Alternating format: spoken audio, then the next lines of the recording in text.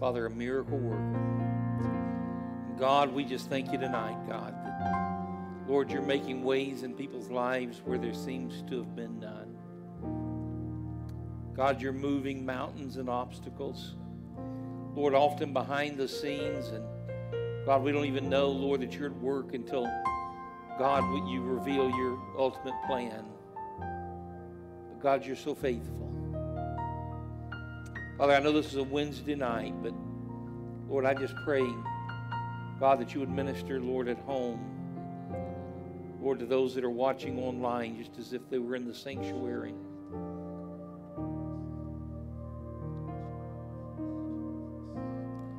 Hallelujah. Hallelujah. One of the drawbacks of having church at home is we tend to multitask. We'll have church on in the background and be doing something totally different or something else. And I just want to challenge you tonight, if you're watching online, or even if you're watching this after the fact, and later on, and you're watching online, and just stop whatever you're doing right now. I don't know if it's possible from the angle that these cameras are, but instead of putting them on me, can we just put a camera for just a moment on one of the altars? I don't know if you can get over the pews to see them or not, but if you can just focus on an altar for just a moment, and I'm just going to pray. I want you to just envision yourself at the altar tonight, and just be in the presence of the Lord. Father, right now, God, Lord, I feel like the Holy Spirit is, God's speaking to us and telling us this is the year of the altar. Your word declares that my house will be a house of prayer. Yet many have made it a den of thieves. But God, let us return, Lord, to a house of prayer. Let's return to that Bethel.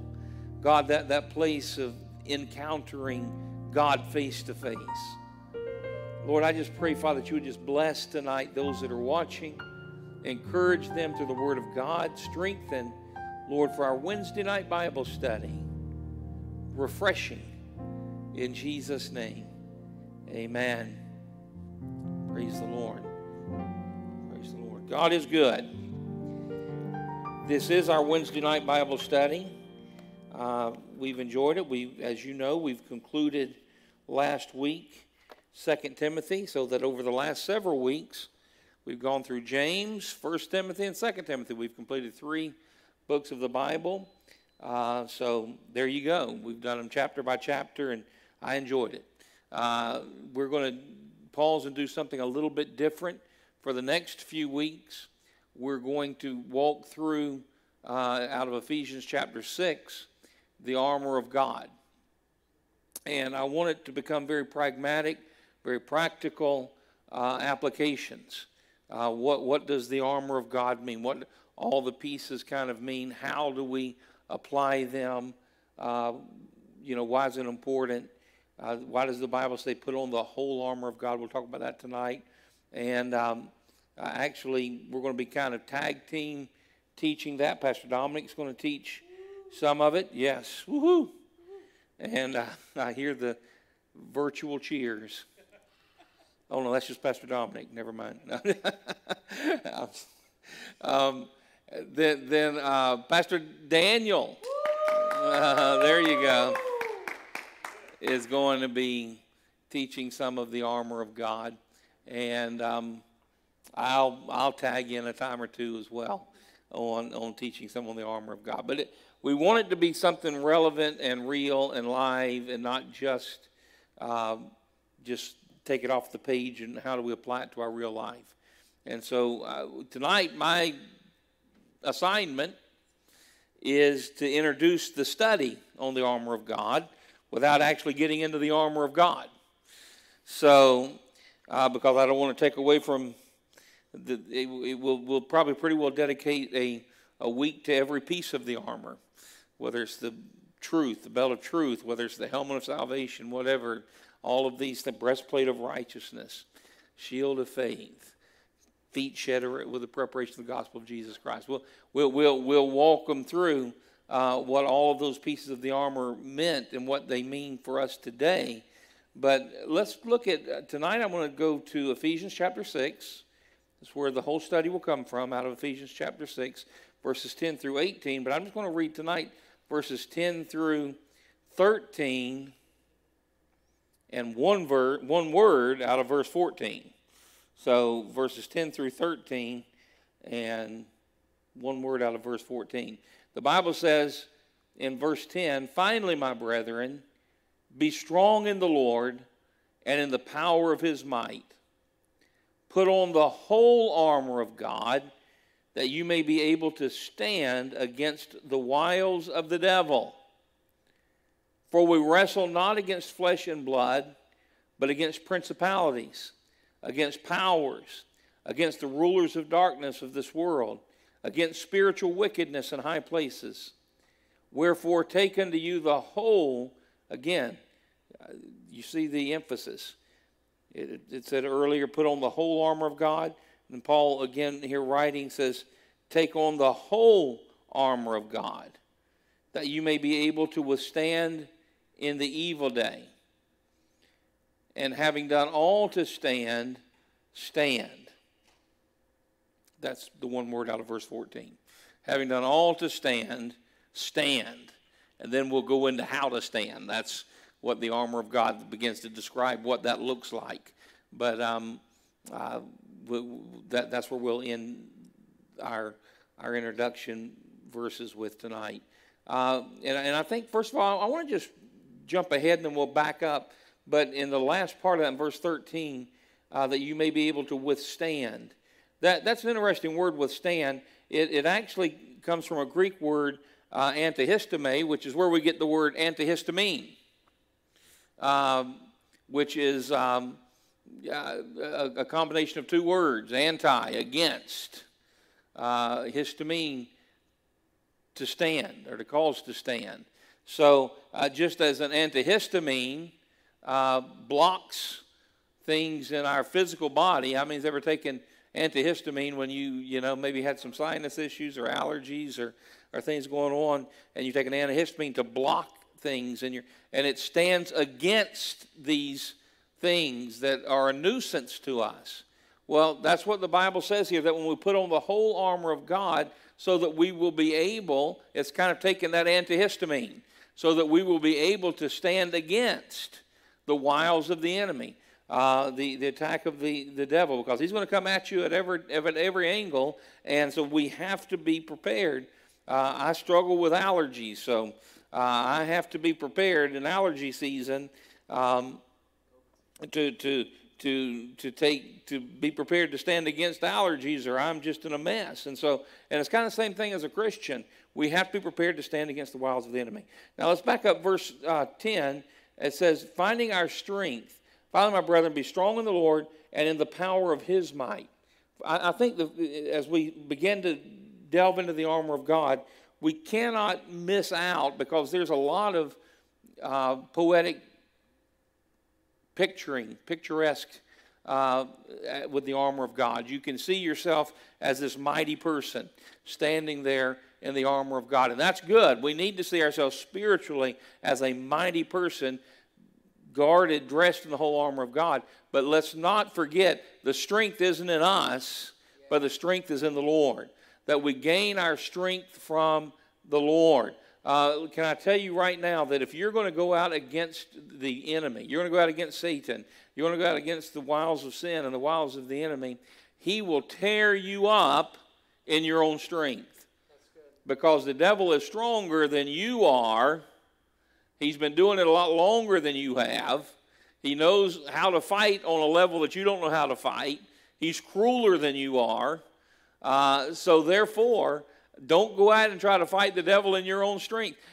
You've probably, if you've been living for a long time, and by a long time is even as a teenager, you've probably lost some battles trying to stand against the devil on your own, trying to overcome temptations, trying to change the way you looked at things, the way you thought about things, or actions that you were doing, or whatever the struggle is in your life. And you thought, well, I can just get strong enough and I can just learn how to fight against these things. I know I can do this. And then we find ourselves failing and failing and failing. Why? Oftentimes it's because we're attempting to do these things in our own strength. And the Bible says that our strength has to be in the Lord. Be strong in the Lord and in the power of His might, not in our might. Listen, I am feeble in my own might, but in God all things are possible. Then secondly, he says, put on the whole armor of God. Now, people like to pick and choose parts of the armor of God. You know, they may want to, it's possible, can I tell you, it's possible to learn the Word of God, to quote Scripture, and have the sword of the Spirit, to have the Word of God, but not have the helmet of salvation or the breastplate of righteousness. It's possible to have pieces and parts. It's possible to live what most people will consider a fairly righteous life, but again, not have knowledge of Scripture, not have the helmet of salvation. So it's possible to have parts of the armor of God and not have the whole armor of God. In mythology, there's a character that you all probably learned about if you learned a little bit of mythology in school called Achilles. So I want to, as we're talking about the whole armor of God, kind of think of what we'll refer to as the Achilles syndrome. Because the problem is, if you have a part of the armor of God, but not the whole armor of God, you're still very vulnerable in certain places. And the enemy can take you down because he's going to attack you where you're vulnerable at. And so Achilles was, I'm trying to remember Achilles. What was the kid's name? Achilles. Was dipped in the river Styx by his mother. And everywhere that the water touched, he became invincible. This is mythology, but this is the mythological truth. This is what they teach. So everywhere that the water touched, he was invincible. So the water touched everywhere except where his mother was holding on to his ankles. In fact, still today, that's where they get the Achilles tendon from. As a vulnerable spot. And so he could win battles and won battles and win until one day he got hit in his Achilles tendon in his heel. And so that's kind of what putting on the whole armor of God is so important. Because it gives you this, if we have on a part of the armor of God, you may feel invincible, but the devil's going to hit you right where you're not. Can I tell you, the devil knows how to attack you, and it'll be different than the way he attacks me. You'll have temptations that I don't have. I'll have temptations that you don't have. So he's not going to pull out. I'm telling you, the devil could throw drugs and alcohol in front of me all day long, and I wouldn't bat an eye. It wouldn't tempt me. It just wouldn't bother me. I could brush it aside and walk right past it. In fact, it would annoy me. But there are people that would be a huge temptation for. There are other things that the enemy could throw in front of me that may be a temptation for me that you could just walk right past and brush off and wouldn't even be a problem. And so the devil knows how to. That's why we have to put on the whole armor of God.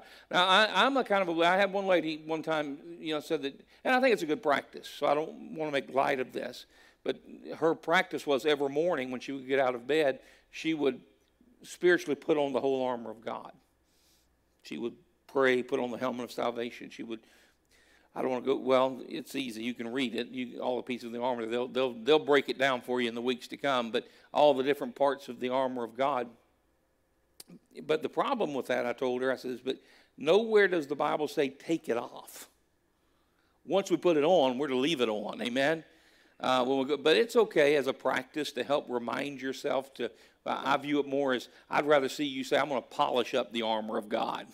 I'm going to polish my breastplate of righteousness. I'm going to polish my helmet of salvation. I'm going to polish the sword. And we do that by exercising and discipline spiritually. And so we put on the whole, but you have to wear all of it every day. You can't go out one day and not have any part of it with us. So we have to avoid the whole Achilles heel syndrome. Point number three, We're in a spiritual battle. How many knows that we're in a spiritual battle? Now the light's on back there, and I don't know which camera I'm supposed to be looking at. So, okay. So we're in a spiritual battle, not in a physical battle. And so the Bible, it said, Paul writing here says, we wrestle not against flesh and blood, but against principalities, against powers, against the rulers of darkness of the world. Now, can I tell you, one of the greatest tools the enemy uses against Christians is distraction. He tries to put you on the wrong battlefield while at the... How many have ever, if you've ever studied warfare, one old principle of war, they'll send a decoy group over here to draw the attention of the enemy while the real group is going in over here. Well, can I tell you that's what the devil does? And how does he do that? By getting us to fight in the flesh. We're taking the bait. We're going after the decoy group while all the time the spiritual war is raging and we're losing. That's why the Bible says that we wrestle not against flesh and blood. Quit doing that. And it's so hard because we live in the flesh. And it's so easy when people do things. It's easy to focus our frustration and our anger at the person because that's easy for us to see. But the Bible tells us that that's not where our battle is. It's not in the things that we see. It's in the things that we don't see. So instead of being angry at the person, you have to learn to be angry at the spirit that's driving the person. We live in a world of political, can I just say nutsoism? Is that a good word? we can put that in the dictionary somewhere, on Wikipedia. And it's hard. It's hard because things that people that are opposed to our values say and do, it's hard not to get angry at that person and realize they're being driven by a spirit. And to realize we need to pray against that spirit. Well, I just put it on a political realm for you, but you can put it on a personal realm as well. The same thing with coworkers, the same thing with family members. They're often being led by a spirit that's opposing you. And if you spend all your energy fighting in the flesh, then the devil's running rampant over you. So, the Bible's telling us here, we wrestle not against flesh and blood, but against principalities, rulers. I'll give a plug for a old book here, This Present Darkness.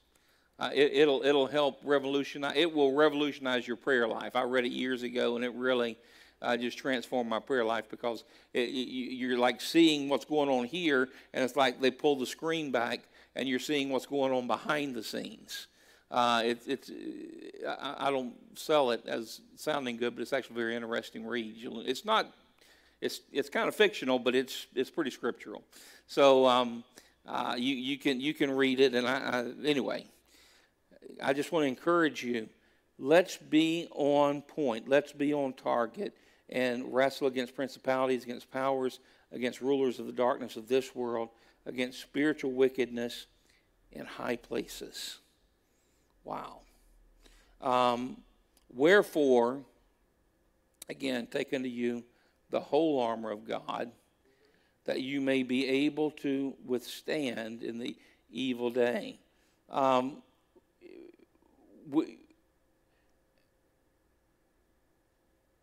It's not going to be, and listen, even at best, you're going to stumble sometimes.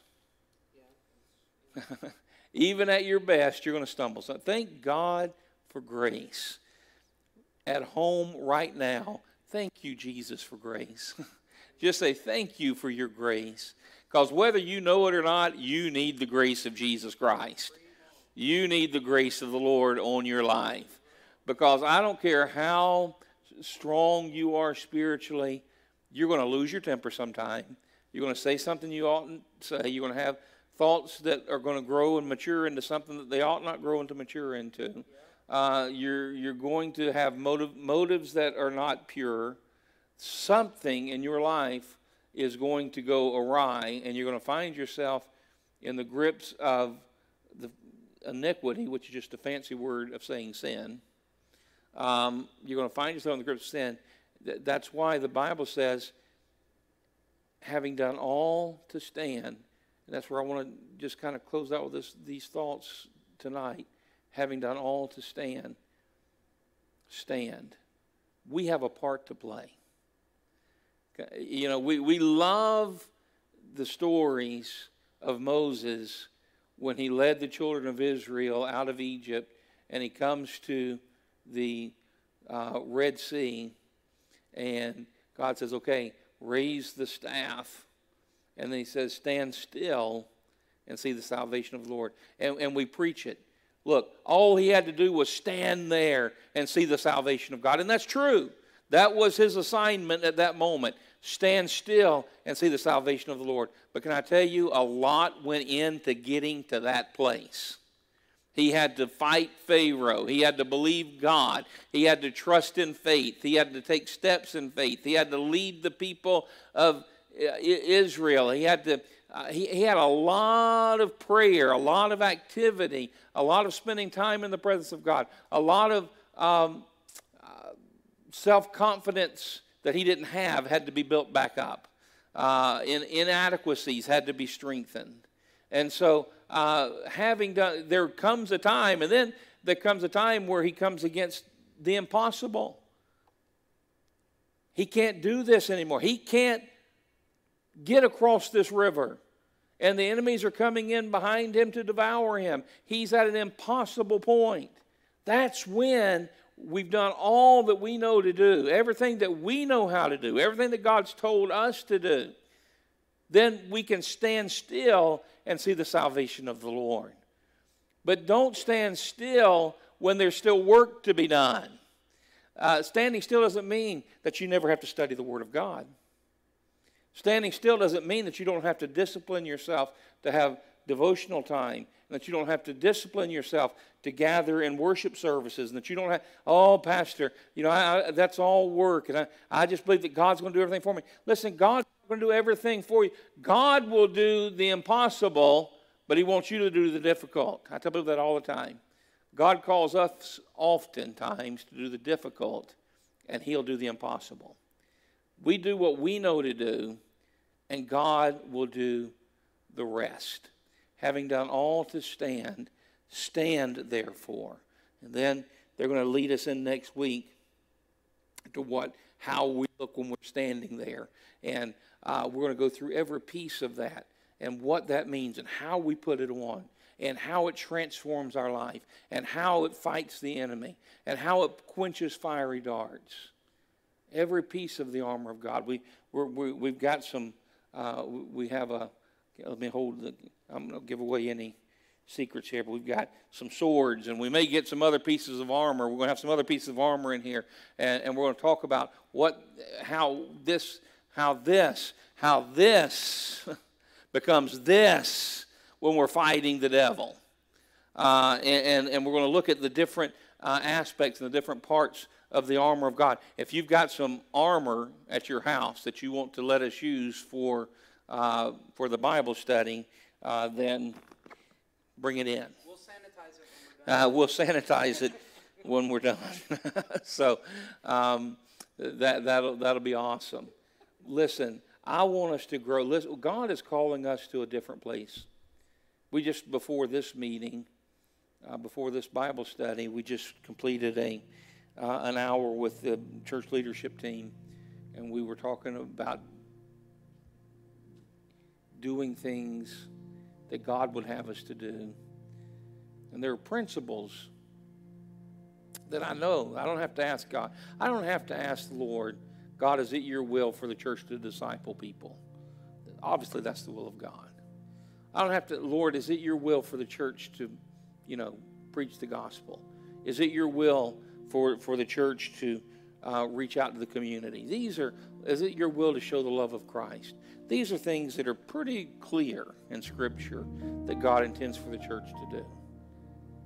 So we're not seeking, God, what is it your will that the church do necessarily, but God, how should the church do it that will be pleasing to you?